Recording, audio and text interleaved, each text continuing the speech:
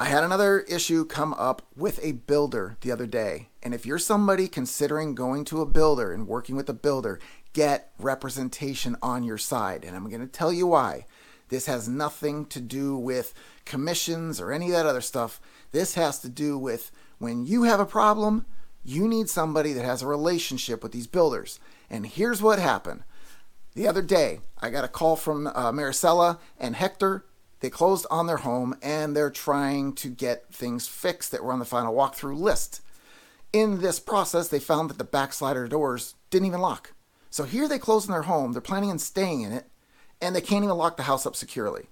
They're calling the superintendent because he's supposed to rekey the house. They can't get him on the phone. I can't get him on the phone. But you know what I did do? I called the customer service manager and the assistant because I had their numbers from previous interactions. And when I contacted them, they said, hey, get me her number. We'll get in touch with her. We'll get somebody out there to take care of it. Now, if you didn't have representation, what would happen? You can't get the superintendent on the phone.